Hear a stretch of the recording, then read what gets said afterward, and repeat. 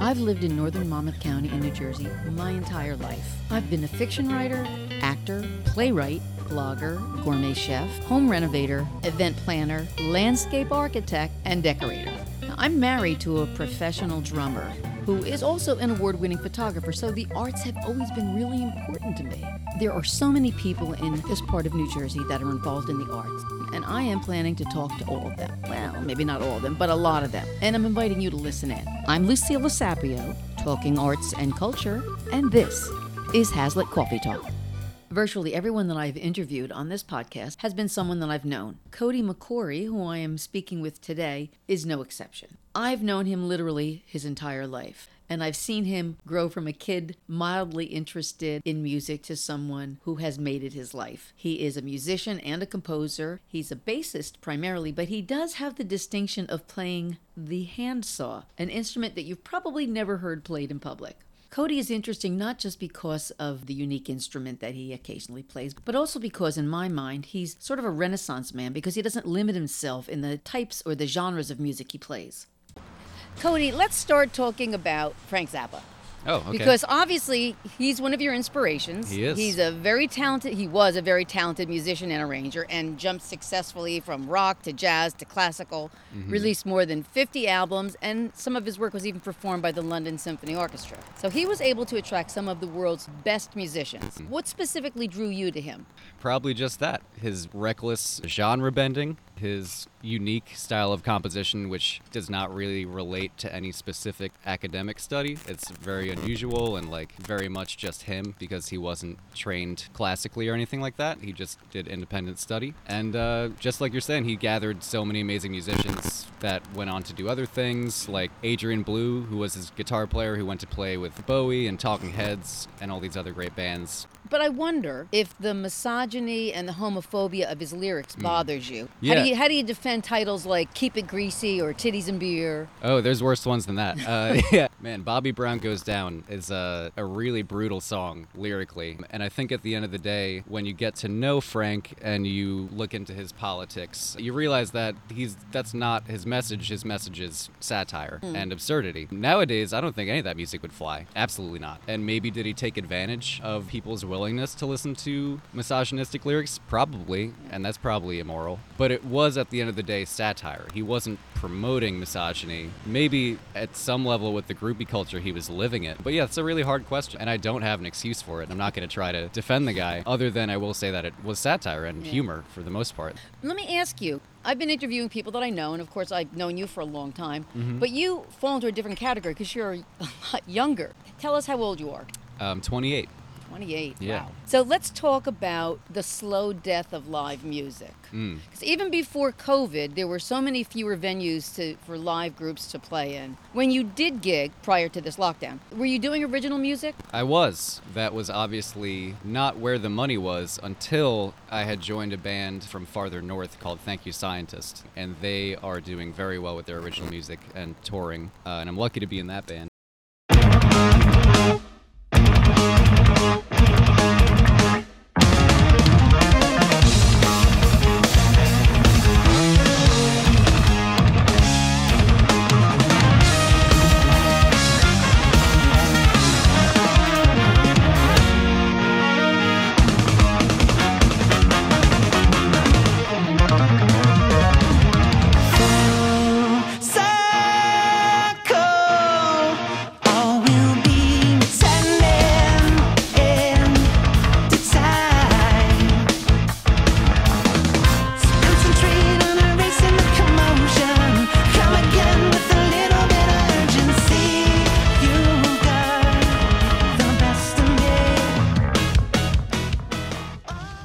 Bands are you in? I would say I'm in 4 bands that I would call my band. Thank You Scientist, We Used to Cut the Grass, Karmic Juggernaut, and Homo Sapiens. All of which are sort of diverse, bizarre, kind of progressive rock. But I actively write music for those bands. Do you find it difficult to find venues that are willing to book you knowing that your music might not be recognizable? Oh yeah, progressive rock is not the easiest sell, for sure. It depends though, because some venues like the Saint and places like that are looking for things that are out of left field because that's what they want. They don't want the usual thing.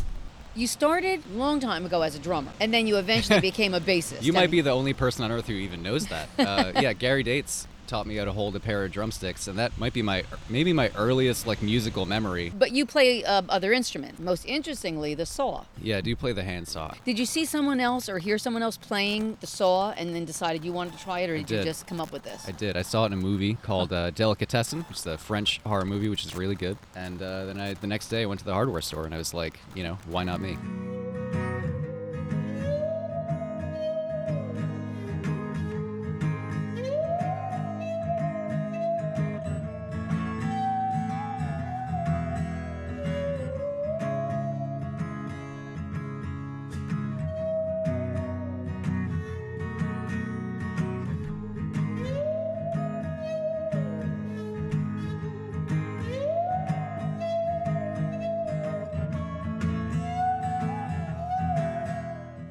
Let's talk about your influences. I've been talking to musicians who play rock, fusion jazz, Motown, R&B, blues. What are the genres that you play, and what influenced you to get into those? That's tough. I think I jump around a lot. As far as like regular side gigs, I do a lot of jazz, traditional jazz, modern jazz, fusion, whatever. I play upright bass too. Jazz was really like my earliest study in music, as far as like learning music theory and stuff like that. Otherwise, it's anything. It's rock. I play country gigs. There's no genre of music that I would turn down or not do if someone hired me to do it.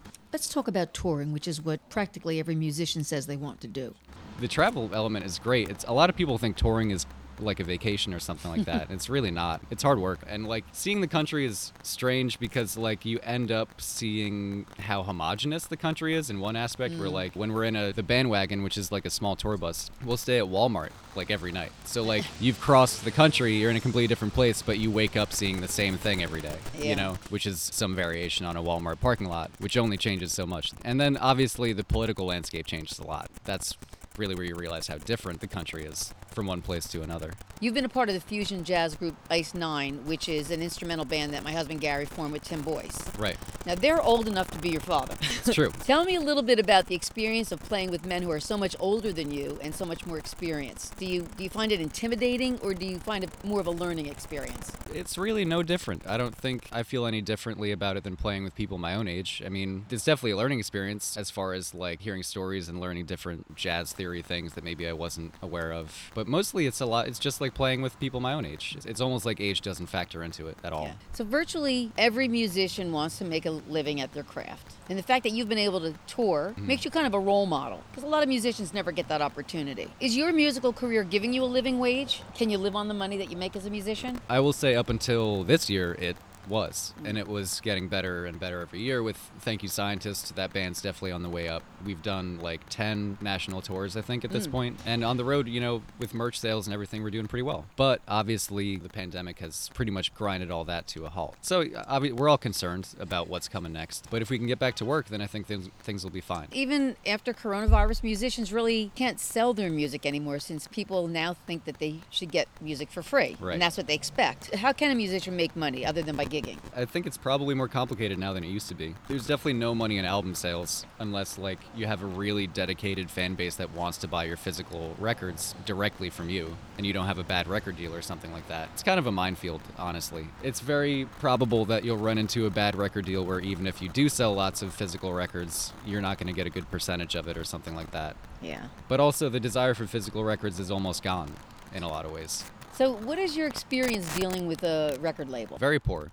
I don't think they're necessary at all anymore. I think with the tools that we have between easy digital distribution and recording yourself and stuff like that business model of needing the label to like fund your recording session and do all your PR or whatever they want to do or whatever the deal is, I think that's just outdated. Yeah. Do you think that your approach to music now as a career is different than it was in earlier generations? So, like, for example, nobody in the 1980s had social media to promote themselves. Right. And the labels controlled the industry. Right. In some ways it's better, in some ways it's a lot more pressure. At some level, it's cool because you have so much control and all these tools at your disposal, and that's awesome. On the other hand, it's like you're expected to do everything. You're your own promoter, you're recording yourself, you're booking the shows, you're doing everything. And then like by the time you handled all that stuff, it's like there's no time left to write and rehearse music, which is really all you want to do in the first place.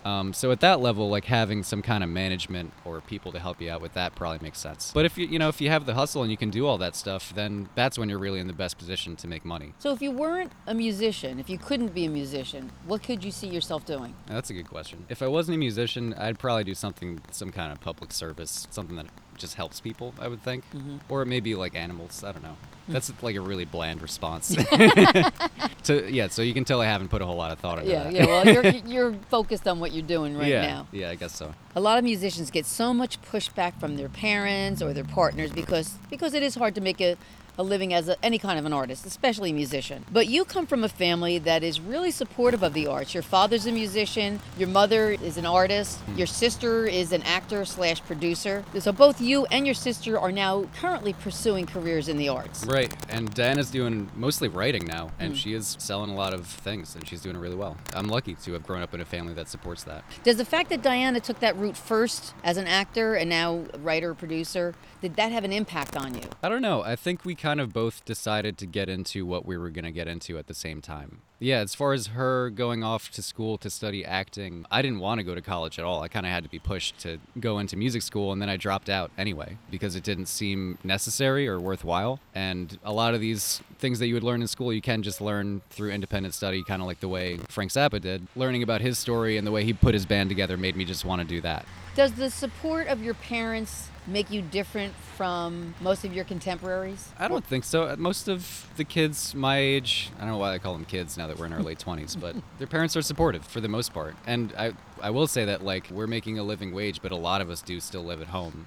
When I married Gary, of course, he was a musician. What I saw happening with a lot of other musicians' wives was once they got married, and especially once they had a kid, now you have to get a real job. Yeah. And my attitude was always, you married a musician. You kind of knew what you're getting into. Right. So, like, if you didn't want to marry a musician, you shouldn't have married a musician. Right. It's tough. Yeah, the touring makes it difficult in the, separation. But obviously, that's where a lot of the money is, too. Like, if you can play 6 or 7 nights a week and, bring home money, then that makes all the difference in the world. Other than Frank Zappa, are there other musicians who have really influenced you? Oh yeah, for sure. Igor Stravinsky, which kind of ties into Zappa because he was Zappa's primary influence. Growing up, I listened to a lot of Medeski, Martin, and Wood, which is just an amazing trio. A lot of jazz composers, Wayne Shorter, Sun Ra, all kinds of stuff really, but a lot of classical and jazz stuff, I would say, outside of Frank. Yeah, one genre that a lot of people have a problem with is rap.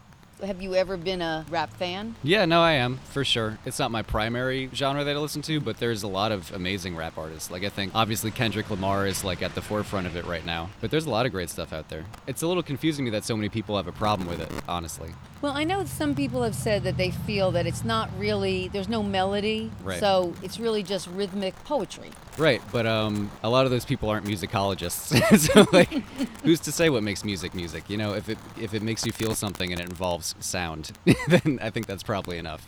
Now, I interviewed another bass player. I usually don't like to ask the same questions, but I'm going to ask you the same thing that I asked him. Drummers and bass players will tell you that that's the backbone of any band, the rhythm section. What's your feel on that?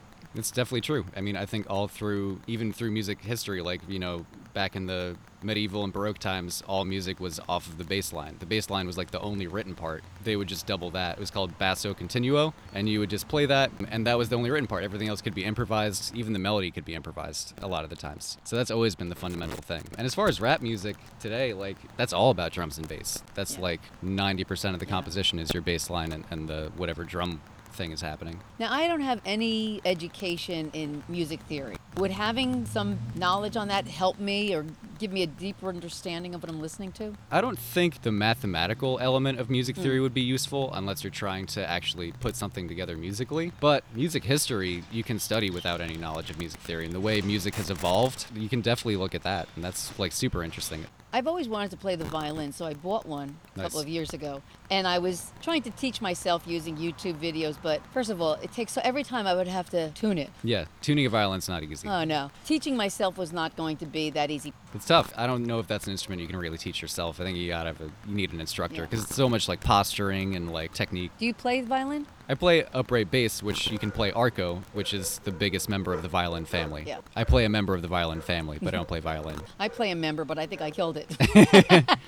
So here's my last question. If somebody told you that they were planning to make a career out of being a musician, two parts, which instrument would you encourage them to play, and what other advice would you give them? As far as what instrument you want to play, I think that's totally dependent on the person. But also, if their goal is to write music and write music for other people, I would suggest piano, because that's just the best instrument to write from. And I'd probably suggest piano as the first instrument to approach anyway, just because like it relates to everything, and all of Western music is kind of built from that instrument. What kind of advice would you give them about becoming a musician as a career?